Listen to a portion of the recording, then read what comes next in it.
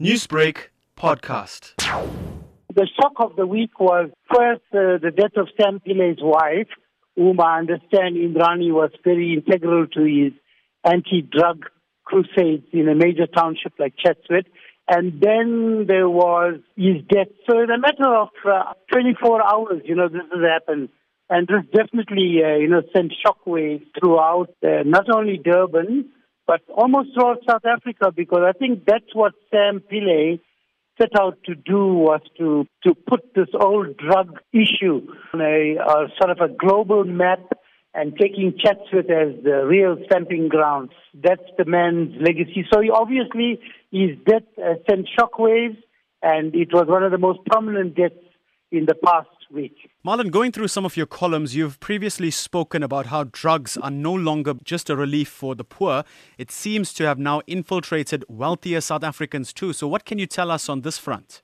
A very strange cycle is developing within the broader community, where now the adult children of politicians, doctors, academics, and really high-profile people in the community are now being admitted for drug rehab and detoxification treatments. And it's not expensive. The entry level is 20,000, and the bill could rise beyond, similarly like the way you are charged as soon as you enter a private hospital.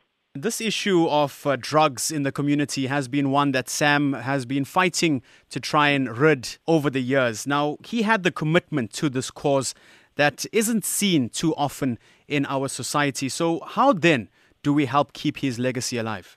With the new age of social media and now with COVID-19, people have become more socially distant than ever. But people like Sam Pillay, he created this niche, he believed in it, and he was the only guy that is synonymous with the fight against drugs, apart from the police forces and other agencies. But now the time has come for all these drug rehab centers to look at their CSR and try and contribute to establishing drug rehabilitation centers and counseling centers, or using municipal community halls into these kind of de facto counseling centers where early in the treatment you'll be able to corner the problem. And I think a legacy in the name of this fighter against drugs, like a Sam Pillay rehab center, should be established. And I don't think it's beyond any community. And all communities should get together